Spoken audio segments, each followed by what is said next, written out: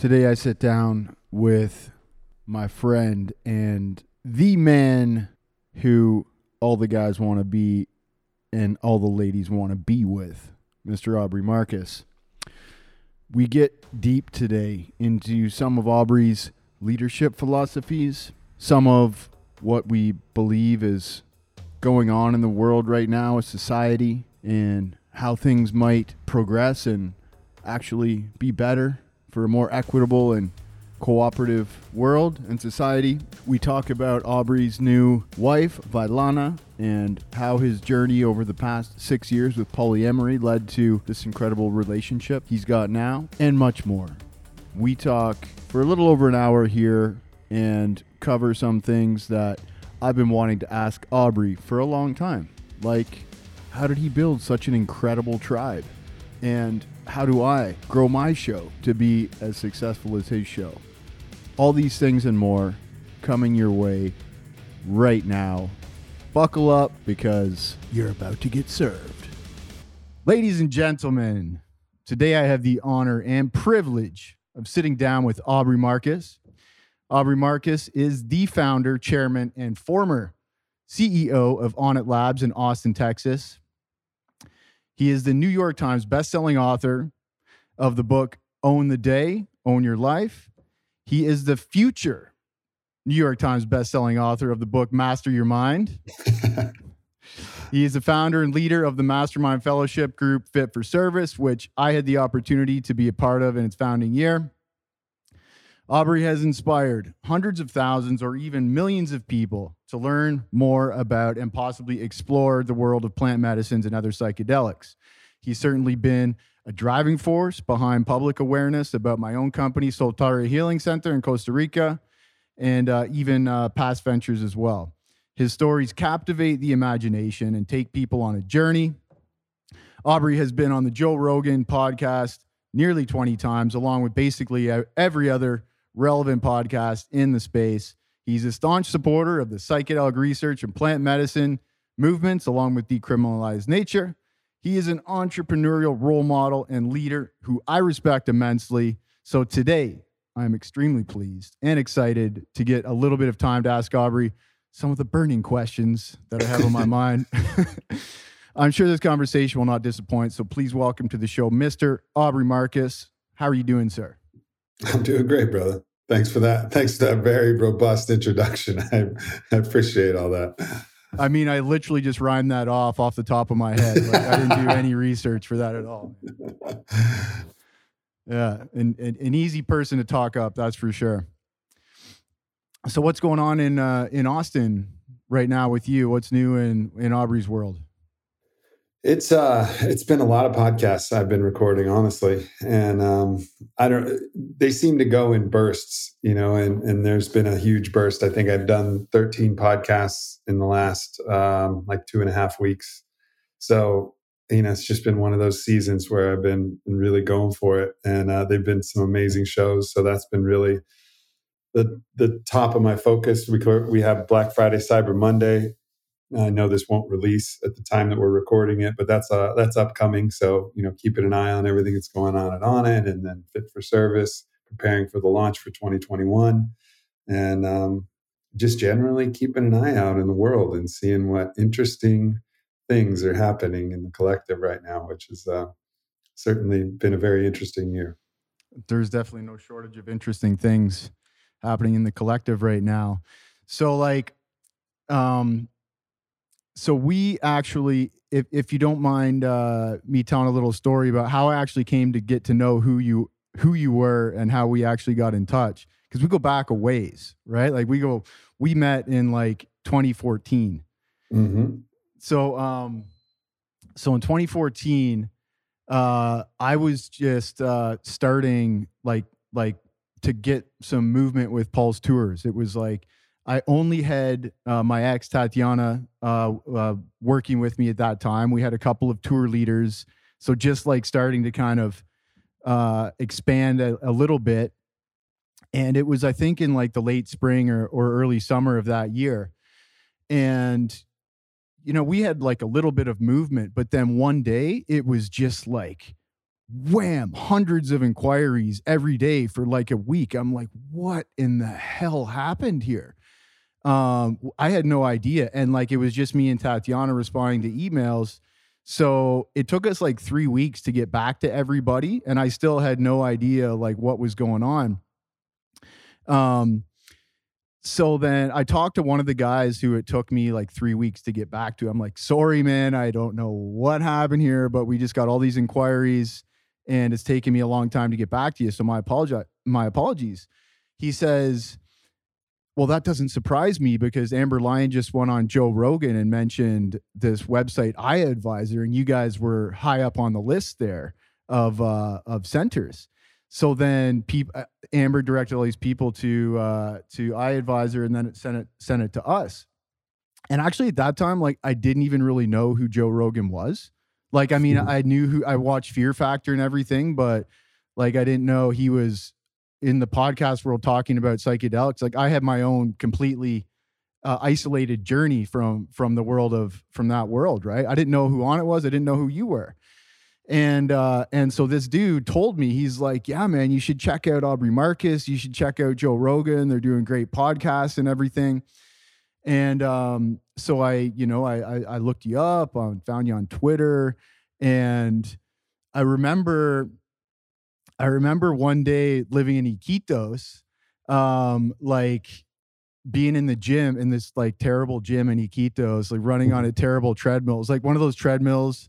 I don't know if you've ever been on one this crappy, but like when you're running and like every third step, you land on the belt and it sticks to the thing. So like it like kind of like trips you up and makes it really difficult.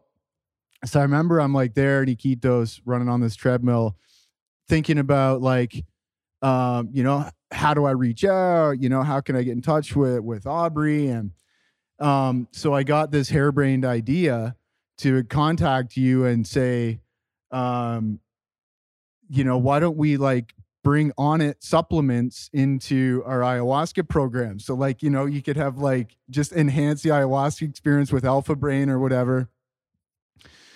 And you're like, at first, like, yeah, that sounds cool. Let me check to see with my people if that would be functional. And then you're like, no, it's not going to work. So yeah, man, that was like 6 years ago. And, we've kind of crossed paths a few times since then. I was, had the opportunity to be part of your Fit for Service founding year, went to a couple ragers at your house over the years, which were just like amazing. And, just kind of ended up getting involved with a lot of the, mutual friends and everything like that. But one thing I've noticed about all this time is that, both you and I have really gone on journeys in the past 6 years. Like I think, let me know if this is fair to say, but I know I'm not the same person I was 6 years ago. And I would say, based on my perception of you, you've grown a lot in the past 6 years. You have, like, your journey has gone into like, like next levels, like levels up. And so, if you don't mind me asking, what in your opinion are like the biggest kind of differences between the Aubrey of then and the Aubrey of now? Well, I'm just the type of person that puts myself in difficult situations to learn what adaptations need to be made and what lessons are available in those difficult situations. I mean, it's one of the reasons why I love the psychedelic experience when approached the right way. I mean, this is no carnival ride. This is deep and heavy work. And sometimes it can be blissful, no doubt. And those, always grateful for those experiences because there's lessons in the bliss and lessons in some of the deep ecstasy that you can feel from these experiences, as well as the challenge. But whatever it is, I've put myself in challenging situations to see what I could find and try and create an optimized life. And certainly over the last 6 years prior to this year, my journey in polyamory was the thing that it was the hammer, it was the anvil, it was the forge, it was the fire. It was putting the maximum amount of pressure on me. Of course, my entrepreneurial endeavors, there was periods of intense pressure with that. I got in a car accident. There's a lot of different things that happened, but ultimately challenge creates, adaptation, and resistance creates adaptation. And that's been the pathway for me. I mean, learning a lot about my own self-love or deficiency thereof, which the open relationship highlighted, my, you know, overextension of self, which I think led to the car accident, trying to take care of everybody and not letting anybody take care of me until I was just absolutely exhausted. There was a lot of different situations and things that I learned. But it's all on a continuum. There was not a single moment where I can say, oh, after this point, everything was different. It was kind of a constant continuum going as far back as I can remember, but certainly there was points of dramatic acceleration that certainly happened. And when I met Vailana, my wife right now, I mean, that was a period of dramatic acceleration where I started to learn from love instead of learning from challenge. And there was certainly some challenging times in that, year that I got in my car accident, and a lot of things erupted in my former relationship with Whitney. That was 2017, 2018. There was an acceleration of growth in that year. But it's been a hell of a ride, man. And I'm grateful to be where I'm at right now, having harvested all the lessons. I wouldn't want to go through it all again, but I would if I needed to. And that's just the way of it. Yeah, man, I can definitely identify with that. Couple things to unpack there. With your relationship with Vailana, and also your car accident. I know you've talked about your accident and everything, but I've also had a massively life-changing accident as well. So I think there's value in talking about the lessons learned in that thing. But what do you think? You want to introduce Vailana and kind of talk about the story of how that came to be, and how are things going with Vailana? What has she brought into your life? Well, I always thought one of the reasons why I was drawn to polyamory was because I thought, well, I mean, I love so many aspects of people. I love all different aspects of so many different individuals. To ultimately decide that I only wanted to be with one person, it didn't make any sense to me, because I figured that I was going to have to compromise in something. Like, maybe I would love this aspect of them, but they wouldn't have this aspect. But if I was polyamorous, well, I could find somebody who was really strong in each of the different aspects and create the perfect partner, like a Frankenstein's monster, where I got to experience all the parts of everything I loved in a variety of different people. Philosophically, it's a sound. Sounds good in theory. Sounds great in theory. Sounds great in theory. In practice, it's brutal, because you're in love, and there's jealousy, and then there's rivalry, and there's all of these different factors that, despite my continual, diligent, spiritual practices and efforts, I was never able to fully overcome. Which means that how could I expect any of my other partners to be able to fully overcome it if I couldn't even do it myself? So it was a task too great for what I was actually capable of. But philosophically, I still think it makes sense. But with Vailana, I met somebody who actually, I mean, I liken it to having a bingo card with 100 different squares, and then every single square, it just hits, it hits, it hits, it hits. And, you're putting a checker on every square, all 100 out of 100. And I really didn't think that was possible. Now, I had known Vailana for a couple of years, and I'd been in love with her for a while. So I thought that maybe, but without the intimacy of a relationship, just being in a friendship, you don't really know. You don't really know what it's like until it's on the inside. But I thought that maybe she might be that person. And she absolutely is. And, I feel very lucky. I don't know, when I talk to people and they're like, I wish I could say, I promise you that this person is out there for you. I can't promise that, though. I still feel really lucky. I feel like I won the universe's greatest lottery of all time, that we were able to come together. Now, you can also take the spiritual perspective that there are no coincidences. And certainly I believe that as well. But nonetheless, I feel incredibly blessed. And it's just been, it's been beautiful. Of course, there's little things that come up, and as we adjust to each other and learn to each other. But it's been the absolute greatest blessing of my life.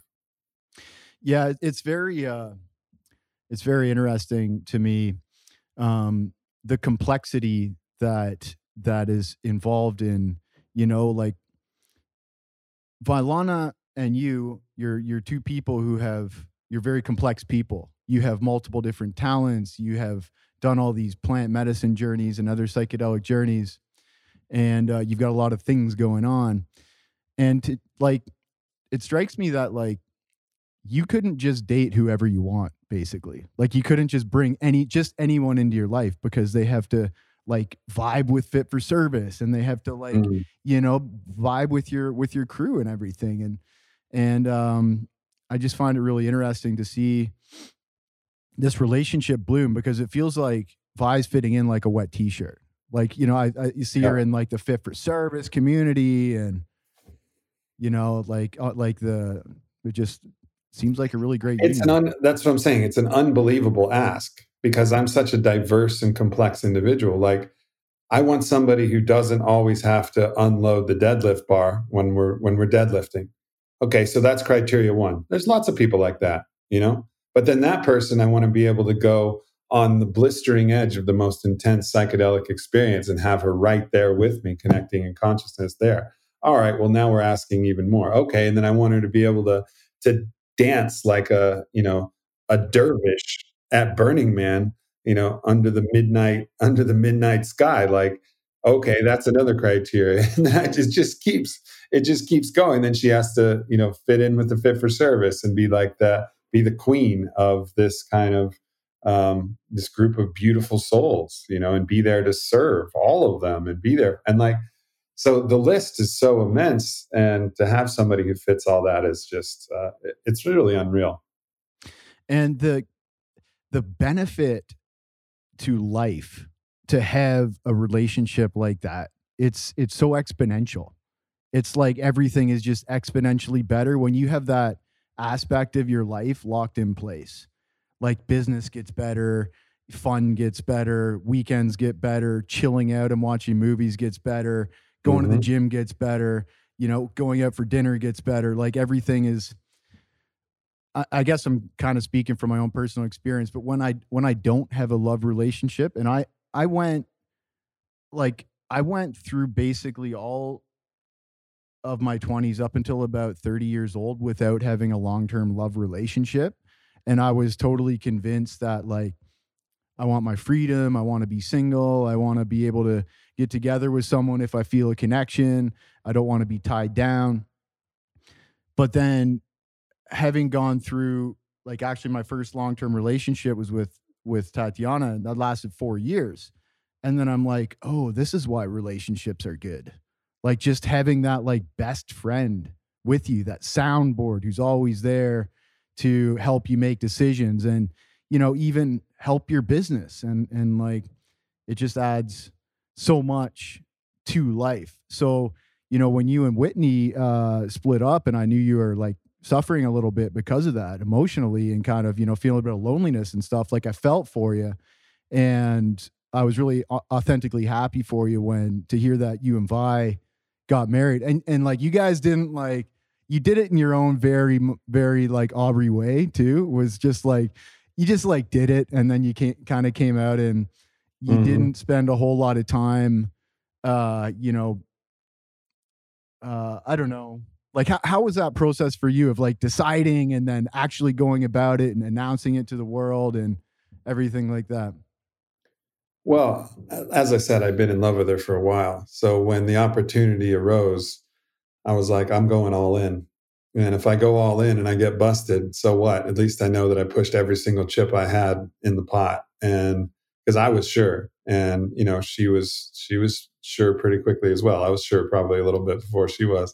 But yeah, I mean, that was it. I was just, this is one of those all in moments where and people were like, come on, man, like, you know, give it a moment. Like, how do you know? And I was like, listen, I can't explain to you how I know, but I know with every cell of my being. I know in a way that I've never known anything before. So it was a certainty. And that certainty was also a great alleviation of stress, because you're always analyzing, like, because I really love Whitney, you know, and I was always thinking like, maybe it could be, I think this might be, but it was always that tension, that stress of wondering if, you know, and if a few things, were to transform, and if a few ways that we related changed, and maybe then, and all of that was, it's a form of suffering, always analyzing and wondering. And then to just be absolutely sure, I mean, that's a great blessing. But I will tell you, one of the things that has been a challenge is it is better for all aspects of life, except for the ego-based motivation and some of that drive. Like, this is one of the things that I've wanted more than anything else. It's not like I love, I have my Tesla. It's great, but I'm not like trying to get a bunch of Bentleys, and I'm not like, I don't care about fancy watches. It's not like money that really drives me. I wanted to have an incredible partner, and that was like part of my motivation. Like, I want to be the greatest person I can be so that I can attract the greatest lover of all time. And then I get the greatest lover of all time, and I'm like, wait a minute, what's my motivation now?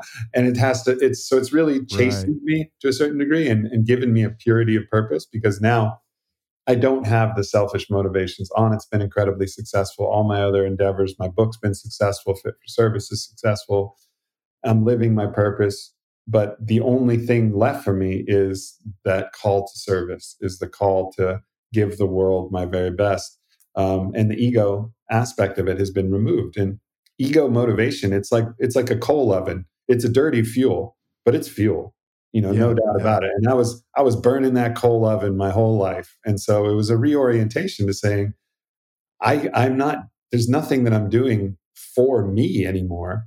I have to do this for the real purest reason. And I always cared about the world, and I always loved the world, and I always gave to the world in that way. But now it's like the only thing left for me is the pure motivation, which is beautiful. It's just a reorientation of moving from love rather than moving from ego. That's interesting to hear you say that. That was actually something I wanted to ask you about, like kind of like what keeps you motivated to keep going when it seems like, I'm sure you've experienced points in your life where you feel like you've gotten there, like you've got everything you need. Now what? Like, now what do you do? And so what is it that keeps you motivated? It seems like service is a big driver for you. Like, you're motivated to serve. You're motivated to help other people serve better. And that's what brought you to create Fit for Service. We even called it Fit for Service. Right. Like, the motto was, what was the motto for that? In order to be of service, you have to be fit for service. Right. So, man, that's been its own huge adventure for you, right? Like, you're in your third year now? You're going into your third year? Yeah, 2021 will be the third year. Wow. So, what kind of common threads are you seeing that people join this community for? What are they coming in for? What are people wrestling with? And what are you seeing are like the gems that people are walking away from? And what kind of gratification does that have for you to see these changes that are taking place in people's lives? I think people come for a lot of reasons, but what they end up having is the pearl of inestimable value is the community. It's feeling like they're not alone anymore, that they can share absolutely anything that's going on in their life. And they're going to have a tribe of people who are there to listen and say, oh yeah, I've been through that too. And in some way, in some form, I've experienced what you're going through, and this is what helped me and what's helping you. And so it's a group of people that's just learning and growing together. And it's absolutely the community that's the most valuable thing. And to drive that community to get closer is a lot of, rituals and rites of passage. And so it's the breath work and the ecstatic dance and the Temescal and, all of the different practices that we can do.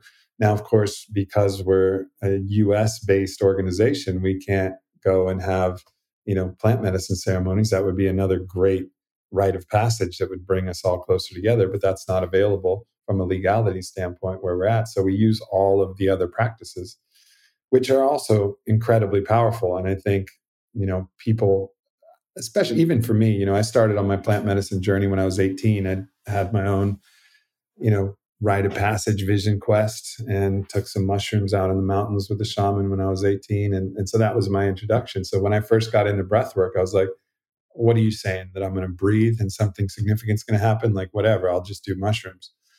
But when I actually got into it, I was like, wow, this is, as powerful a medicine as anything else. It just is accessing your somatic body in a different way.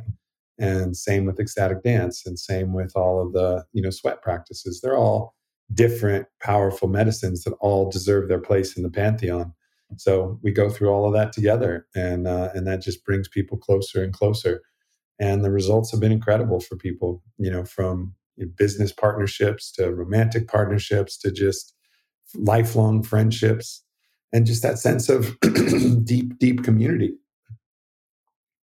Yeah, absolutely. I mean, we've had a number of people. Actually, we have someone from Fit for Service at Soltara right now. She's got here last night. Yeah, Maria. Maria. Yeah. I just I met her last night. Yeah, they've got a very small group this week, 8 people. Just 8 people here this week. This was we're still kind of fighting through a little bit of residual lockdown, slowdown, but 8 people, you can't go wrong, man. It's a really nice group size. That's beautiful, yeah. Super chill. But I mean, then Kyle and Caitlin are coming, I think, in January. And Eric Godze will be back, yeah. Yeah. And you're coming? And I'll be there. I'll be there with like 20 of the brothers and sisters from Fit for Service too. So for Fit for Service. Assuming, I am a little bit worried. I have to admit that I'm a little bit worried about what the winter season is going to do for, lockdowns and the change of administration and what's going to happen with travel and everything. But, we can say some prayers and hopefully it remains. You and me both, man. You and me both. I watch the news with a healthy dose of anxiety every day. Toronto just went back into lockdown for 28 days. London's going into lockdown. I mean, as long as they're not closing the airports, I think that's, man, it's a real tough situation around the world, I think. And yeah, like, I don't know if there's a real clear path forward, a real clear answer that anybody can agree on. Some people think that the virus isn't really that bad and we should just go full steam ahead. I probably might lean closer toward that camp, but other people are totally in support of just total lockdowns. So it's got any opinions on that, or it's a touchy subject?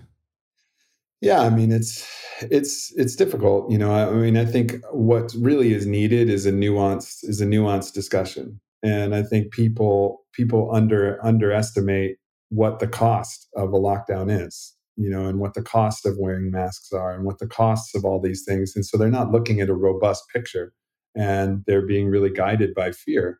And I think what's really needed is a holistic view of, what are the actual consequences of, absolutely decimating, economies in different countries. What's the cost of isolation on human health? I mean, loneliness is the number one predictor of early mortality. But how many people are talking about what the effect of isolation is on loneliness and what the long-term effects there are on that?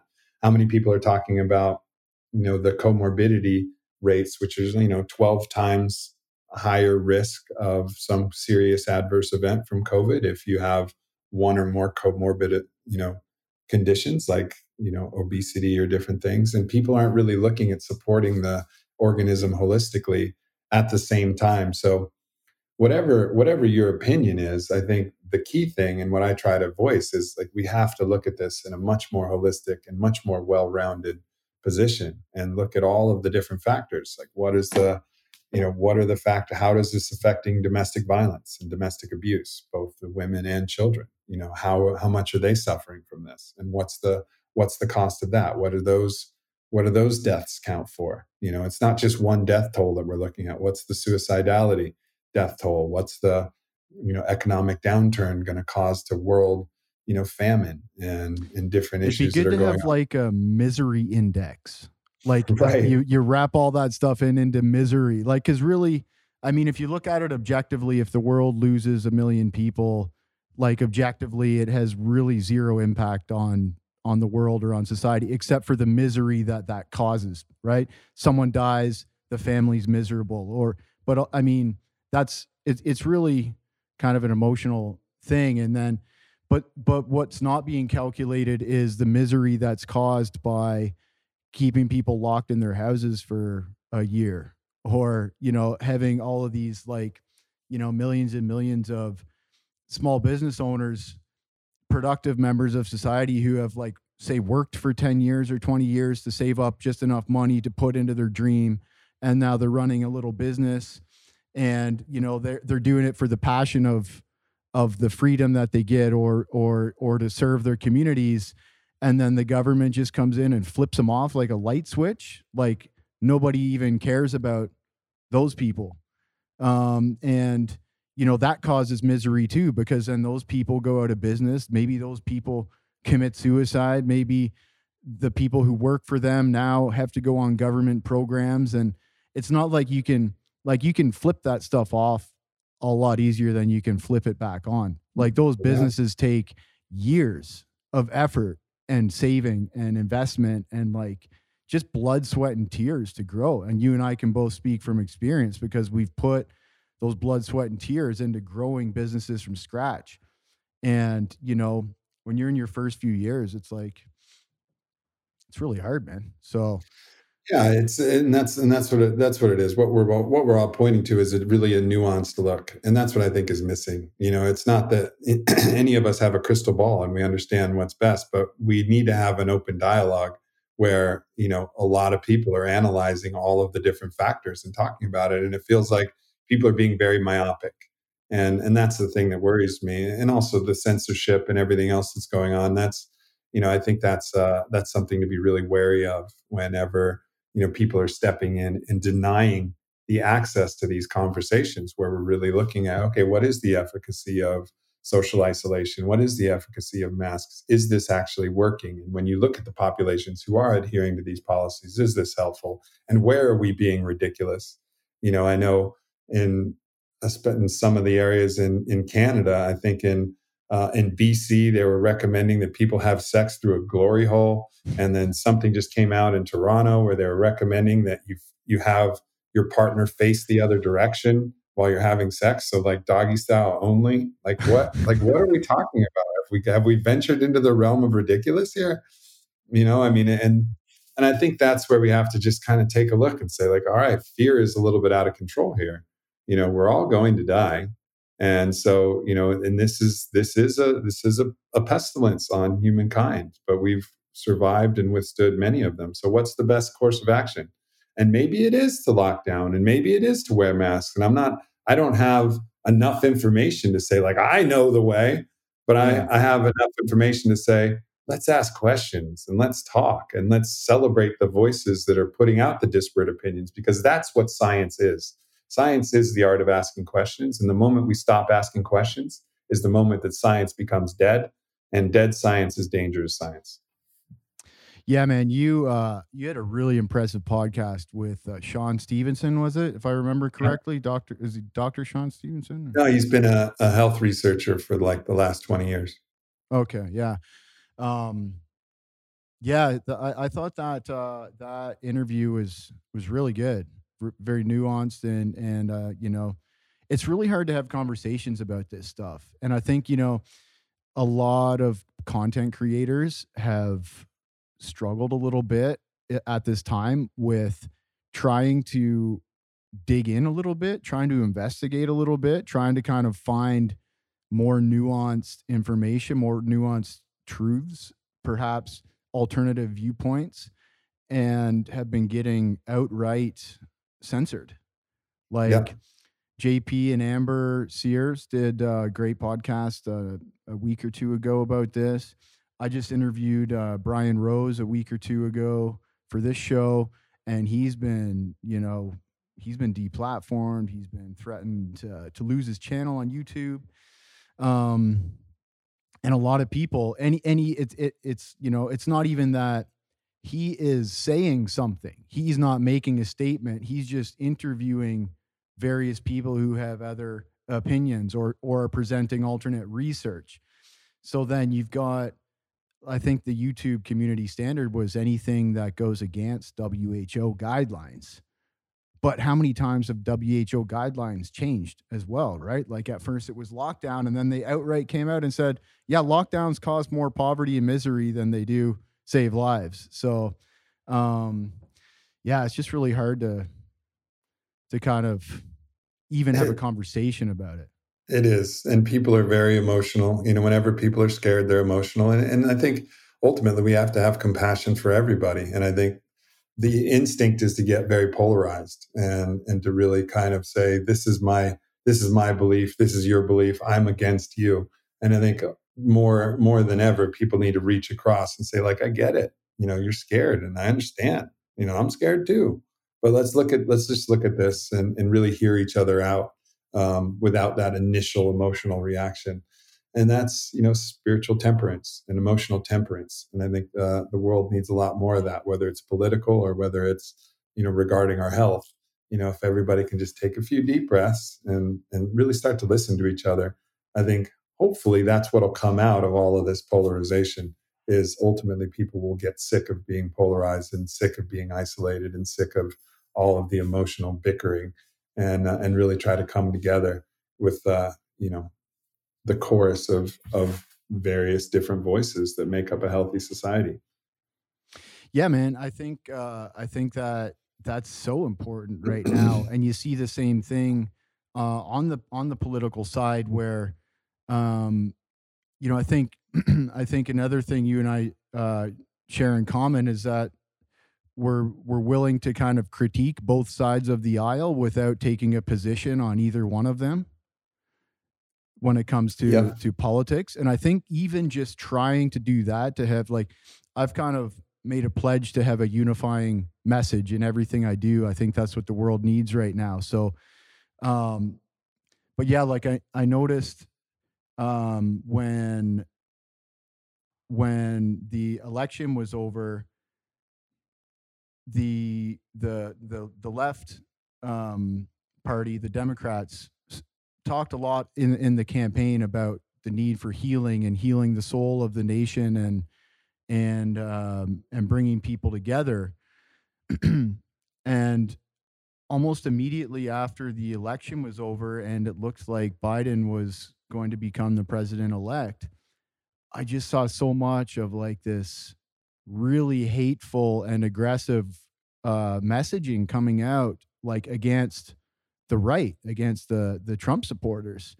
And that didn't seem like unifying messaging at all. That didn't seem like what they were saying the country needs right now at all, right? Because you've got, yeah, okay, so say Biden got like, I don't know, 75 million votes or something, and Trump got approximately 71 million or something like that. That's still a lot of votes, right? So you got these 75 million people telling 71 million people that, like, basically, like, fuck you guys, fuck Trump, fuck you, can't wait to get this guy out of the office. And how is that mending anything? Like, what effect is that actually achieving? So, yeah, this I think the need you illuminated for nuanced conversation, remove the emotions from the picture, look at the data, involve everybody in the conversation, like just get people together in the conversation and take away the kind of the tribal mentality and the polarized approach to everything. Hopefully that we can start walking that path going forward. Do you see an optimistic or pessimistic viewpoint of where the country goes from here? I think, we move oftentimes as an adaptation to, something that's desperate and something that's, so ridiculous that it actually becomes a mirror that allows us to see ourselves. And unfortunately, I think that's the way we're heading. We're heading to the place where things are so ridiculous and so contentious and so polarized and so hateful that eventually people are going to be like, I'm tired of this. I'm tired of this, division, and I'm tired of this hate, and I'm tired of, all of these judgments that I'm casting upon my neighbors. And hopefully that's, what's happening. I think about think about a variety of different people coming together in a story, and that story is the Fellowship of the Ring, where the hobbits and the dwarves and the elves and the humans, they all started getting along. And the elves, which were usually, hating on the dwarves and vice versa, and the humans, which were, had no interest in the hobbits and everything, they were all different tribal identities. Well, then a great dark force rose up, the rise of the two towers and Sauron and Saruman, and an evil force rises in the world. And then everybody's like, oh shit, we got to get together. Let's put aside our petty differences and let's come together. And, hopefully, while there's no individual dark force, the dark force is the division itself. The dark force is the judgment itself. It is all of these nameless, faceless entities that we're encountering. And I believe that will bring people together. And it's a painful process. I wish people could move from pure inspiration. But I think oftentimes humankind, we need a little desperation, and we need the mirror of something really challenging to really bring us together. So, things might have to get worse before they get better. But I have faith that, we'll make the adaptations that are needed, because we really need each other. There's no way we can do this alone. We need all of us. Yeah. It's interesting that you just called out the medium as the culprit rather than the message, right? And it's crazy. I'm actually experiencing the same thing, kind of right here in my own world, where there's been some kind of communications going back and forth of in a destructive way, people communicating in a destructive way. And what I've seen is it's not actually what they're communicating that I want to focus on. Like, say an accusation of something, someone's accusing somebody of something, but they do it through back channels to somebody else, and then it gets kind of like a gossipy, convoluted mess. And what I'm seeing is that act of communicating is more destructive than whatever accusations are being changed hands. And so I want to call out that medium of communication, of back channel, gossiping, kind of backstabbing, sabotage, like anything that appears like that, to me is the evil right there. It's not whatever act that somebody did that someone else is now telling someone else about. I'm not going to try to get to the root of that. What I'm trying to get to the root of is who is doing this kind of destructive communication amongst the team. And like that needs to be rooted out. And then once you root out that, and once you have these clear channels of communication, and when you create a culture of direct, mature communication between people, which I'm sure you guys talk a lot about in Fit for Service, of just speaking your heart in the moment in real time. So you're not holding on to something, letting it stew and fester, and then you need to discharge some of that vile, evil, whatever it is, sludge, and go. And so you have to go and start handing it off to other people, rather than just dealing with it in the moment and speaking it directly to the person who should hear it, right, who's relevant. Right. Yeah, that's it. It's really about, we all have our opinions, but if we can all speak those opinions, receive those opinions, and hear each other, great. We're in a good spot. But it's when it's exactly the actual methods that you're talking about, the medium that you're talking about, that becomes a real challenge. So well said. So for you, what has been the most challenging aspects of growing a startup company from scratch? What's your journey been like from 0 startups to now running multi-decamillion-dollar On It? I think there's what you have to expect is that you're getting into something that you don't exactly know what you're doing yet. If you've never done this before, I'm not going to do it. But if I wanted to start another company, well, I'd have the experience of how to start a company like On It.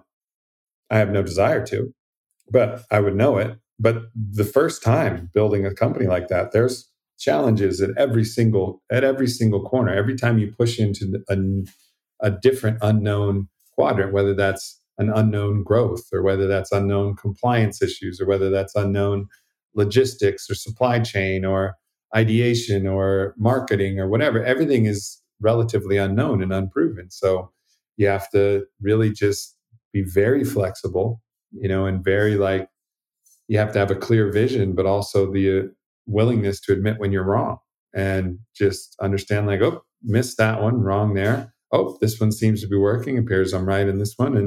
And just really learn to trust yourself. And from the hiring and firing process to everything, it's all learning on the fly. And I think, but that's the only way to learn. There's nothing that anybody can teach you in any books. And podcasts can give some helpful advice, but until you actually do it, you don't really know what you're doing. Yeah. And so, my advice to everybody would be to just fucking do it. And however, everything that happens, no matter what happens, whether you fall flat on your face and whether you fail, like you're going to learn and you're going to gain experience. And that experience is what's going to actually make you a better leader over and over again. So the only advantage that I had is that I ran a marketing company before on it. So I understood at least some of the marketing and product development and, outreach side of the business because I was able to do that for other businesses. So I had some actual experience, but as far as being a CEO, I had virtually none. So it was just really learning as I went, every step of the way. But ultimately, like the golden rule for me was just always be in balance with reciprocity. So make sure that I'm giving to the customers more than they're paying me. So that means having really high quality products, having really honest communication, great customer service. We developed a policy where people don't have to actually return the product to get a refund as long as they're not buying in bulk or in high quantities.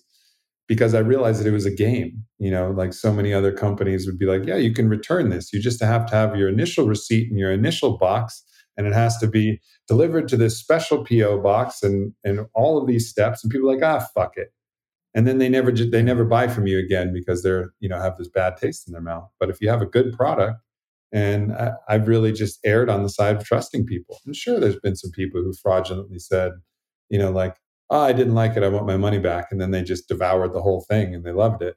And there's some checks in place that we can put in for those type of fraud. But ultimately, like trusting people has paid off. And that's been a big lesson is people are a lot more trustworthy than we think they are. We always look at those few bad actors and assume that the whole world is going to be like that. But most of the world is not like that. Yeah. Yeah.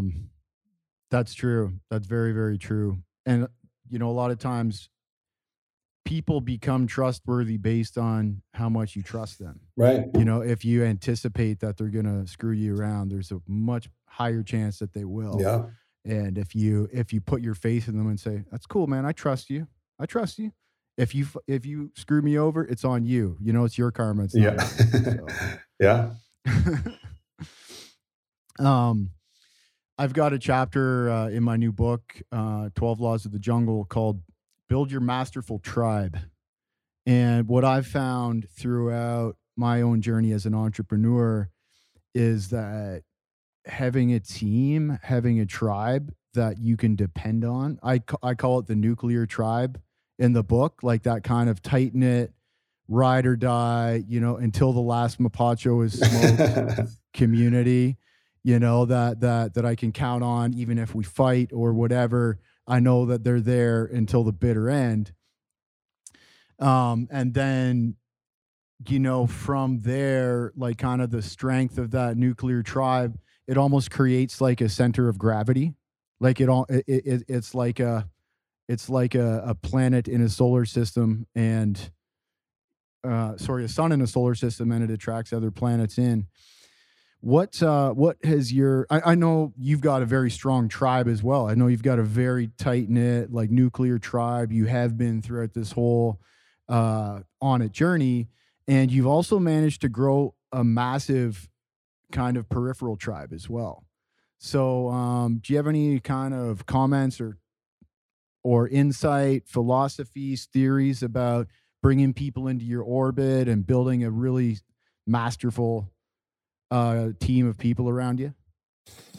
Yeah, I mean, I think it's a combination of a few different things. I mean, one, like a person's character is really important. And so going through different things that actually allow you to illuminate that character is something that's really helpful for that nuclear tribe. Like someone who's willing to go through the challenging experiences, willing to go through those vulnerable experiences. And sometimes, for the Onnit, nuclear tribe, it's not quite the same as the fit for service nuclear tribe. I mean, there's different levels of access. So in business, it's sometimes the temperance of challenging situations that really reveal character. When someone has the opportunity to take advantage and they have the opportunity to quit, but they don't, then it's the actual challenge of the business itself that reveals the character of the person within it. Other times you'll have the opportunity to be like, hey, come with me. We're going to go do a sweat lodge ritual.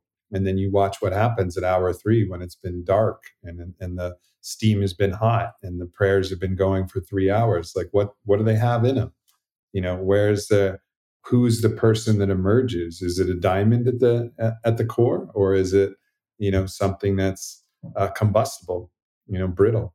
And that's the thing that I think I'd love being able to get to that point where it reveals. I remember back in the day, knowing that a lot of people weren't going to be down for the more spiritual rites of passage, I would at least get really drunk with somebody, who was going to be in my inner tribe. Because drinking will bring out a lot of different things. Sometimes it brings out aggression. Sometimes it brings out, ineptitude and bad decision making. But the people who I was going to trust, I'd be like, well, I want to be able to trust you half a bottle of tequila in, just like I trust you when you're sober, So there's a lot of different ways where you can kind of look at that. And then, so that's one aspect, character. The other aspect is just actual proficiency. Like, how competent are they? And are they really the best professional for the job? Are they really the most qualified?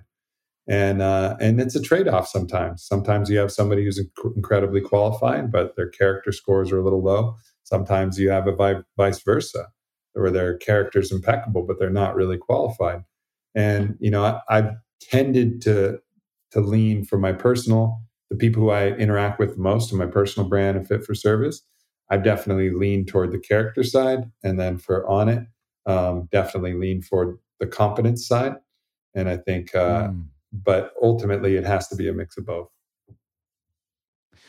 That's really great insight. I can certainly identify with you. So you like to kind of put people through your own kind of Aubrey style rite of passage. Yeah, for sure. For sure. Yeah, I think I do too. And I might even be a little bit sadistic in that context. But, you man, if you're going to be depending on people to go right to the bitter end with, you really want to make sure they're made of stone, And sometimes that is actually trained. Like sometimes you need to assist that process in its development a little bit. Are you a hard guy to work for? I don't think so. You really push people? I don't think so. No? I mean, there's certainly some times where I've been very demanding, I think, but probably I err on the side of being too easy to work for rather than too hard to work for, because I'm the part of that's probably challenging with me is I'm the absolute opposite of a micromanager. So unless you really have a clear vision and you're a really strong, like, self-starter and initiator, I'm not going to be giving you every single project that you need to do. Like, I expect you to be looking at the situation, identifying problems before I even have to point them out, and then coming up with solutions, on your own. And I'm really constantly empowering people to do that. So people who like that, they really thrive and they really flourish. The people who have really struggled are the people who need to be told exactly what to do. And they end up not being able to make it, because I'm not going to do that. I don't have the time nor the interest in doing that. I want someone who is going to be able to look at the macro and be like, okay, this is what I can do and this is what I need to do. So, that's what I really call forward in people. Dude, I'm 100% the same way. Like, yeah, I'm a big fan of, like, there's a problem, throw 5 people in the mix, and see if somebody emerges as a leader who's solving the problem. Right. You know, Right. Oh yeah, no, I think that's a great approach. And what you end up with, you know, even if it's a little bit challenging for people sometimes, is you wind up with really competent, really self-driven, really problem-solving oriented people. So those people become fantastic additions to the team. So you got to rock pretty soon. You know, I'm obviously starting a show right now. You're a master in this space, have been for many years. You know everybody. Any keys that I should focus on when I'm growing my show, when I'm you know, going out to network with busy and important people, you know, such as yourself. And this, of course, would be advice for anybody. There's a lot of people in your audience and my audience who are trying to start a show or whatever. So any like nuggets of wisdom there? Well, everything is based on reciprocity, right? I mean, that's the basis of all friendships, all relationships, all business partnerships, anything like this. So you have to, if when you network and when you're growing, you have to understand be mindful of reciprocity in all aspects. So for your listeners, you have to make sure the quality of your show is worth their time. They're giving you time.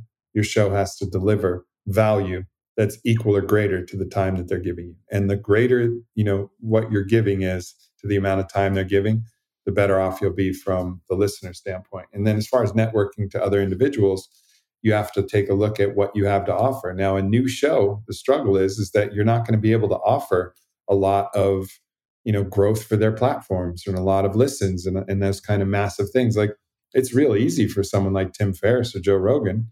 You know, it's like, yeah, come on my show and we'll get, you know, in Joe's case, tens of millions of people to listen to you. And in Tim's case, so, you know, whatever, 1 million or 2. I don't know what his numbers are. But like, those are a ton of people, you know. And even for me, I have enough people where just coming on the show is enough.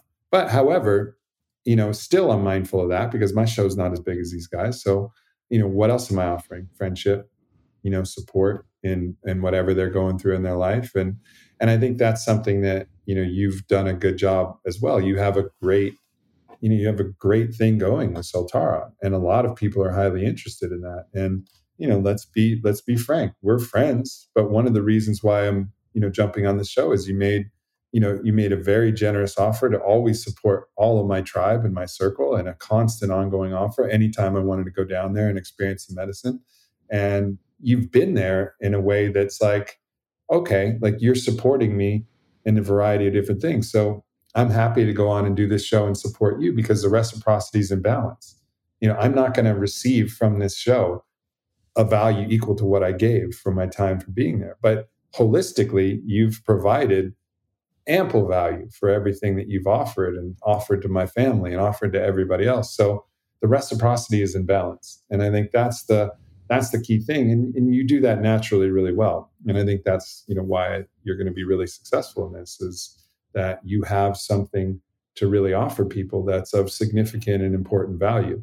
And that's the key. And then as your show grows, then you'll have that additional thing where it's like, well, now I'm getting, you know, 25,000, 50,000 downloads a show. And so now that's another thing that can help, you know, grow people's platform and raise awareness about anything that they're going through. So, but it's all reciprocity. You know, it's all about reciprocity. Sage wisdom, my friend. Thank you so much. And, you know, I really, really appreciate you making the time. You know, I actually came up with my list of the first 12 episodes who I would love to have on the show. I put you on that list with a big question mark beside it because I thought you were probably a long shot. But, you know, what's actually surprised me is that some of the people who I thought were for surely dependable and sure things on that list didn't show up, but you did. So, like, infinite gratitude, man. Like, I'll always be here to support you in every way that I can. And of course, you know, your whole clan, Fit for Service and everything. You know, you guys are absolutely always welcome at Soltara. And you know, we're just happy to have this like healthy relationship going on between the two clans. Unite the clan. Unite the clan. So yeah, man, thank you so much for your time. It really does mean a lot, and I hope we can have more chats in the future when maybe I can offer a little more value in terms of viewership, in terms of reach. But anyways, you're coming down here in January, so ideally, it as the Costa Ricans would say, si Dios quiere. Si Dios quiere, if God wants, you're coming down here in January with the Fit for Service crew. We've got a live studio here, so if you feel called, we can sit down in the white leather chairs here and have a chat. But we can make that decision as time goes on. So I guess to close out, what's next for you? What are you working on now? What do you want to direct people to? What's exciting for people to follow up on here? And last words for the audience. Yeah, I mean, I'm really excited about all the podcasts that I have coming up over the next few months. That's a big thing. I think I've been putting a lot of effort into the podcast. The book is still quite a ways away. I mean, we're talking 2022 release. So, nothing to hold your breath about there. Fit for Service, as you mentioned, is, a deep part of my heart. But, just continue to follow your own light and find that love and acceptance and unity with as many people as you can. That's as great a gift to me as anything else that anybody can do. Cool. Well, you're on Instagram at Aubrey Marcus, and Twitter, same handle, right? Yep. Website, aubreymarcus.com. You've got your podcast on there. You've got the ayahuasca documentary, the Wachuma documentary. You got some binaural beats. You got some other cool stuff on there. Lots of blogs and interesting poetry and writing and stuff. Bit of an eclectic creative man over here. Fit for Service. Do you take incomings on Instagram or by email or by website? AubreyMarcus.com/fit-for-service. Okay. And it's on Instagram at fit.for.service. Okay. Well, there you go, folks. Heard it straight from the source. Highly recommend checking out all of Aubrey's content, checking out Fit for Service. Like, I have met dozens of people. I mean, I was in a group of 150 or something like that. So I met a lot of people in the first year, but even since then, a lot of people coming down to Soltara, really wide open, just loving life, just broken wide open, expressing themselves, feeling the love, getting in really great relationships. Like, you just see the sparkle in their eye. Yeah, that's a Fit for Service sparkle right there. So, thank you, brother. I mean, from personal experience, highly recommend Fit for Service. Yeah, man, just Aubrey's a shit. So give him a follow. You're the shit. Thanks, man. You're welcome, brother. It's good to talk to you, man. We'll catch up soon. Peace out, man. Thank you very much. See you, brother. The Daniel Cleland Podcast. Thank you so much for joining us today for the Daniel Cleland Podcast. We truly enjoy you sharing your time with us. If you enjoyed the episode as much as we enjoyed sharing it with you, please like the episode, review the podcast, subscribe. If you're not already subscribed, these likes and reviews and subscriptions are the lifeblood of our show. So free for you, super important for us. Like, subscribe, and review. Thank you so much. Of course, this podcast would not be possible without the continued amazing sponsorship of Soltara Healing Center in Costa Rica. If you feel called to work with plant medicines, ayahuasca, shamanismo, curanderismo, from Peru, from the Peruvian Amazons to Costa Rica, check out Soltara Healing Center at soltara.co, or conveniently 1-800-397-1730, or look us up on social media at Soltara Healing Center. All kinds of great content, nonstop, coming out down the pike every day just for you. Thanks again so much for joining. I appreciate it beyond words, and I look forward to doing many more of these episodes for you and connecting.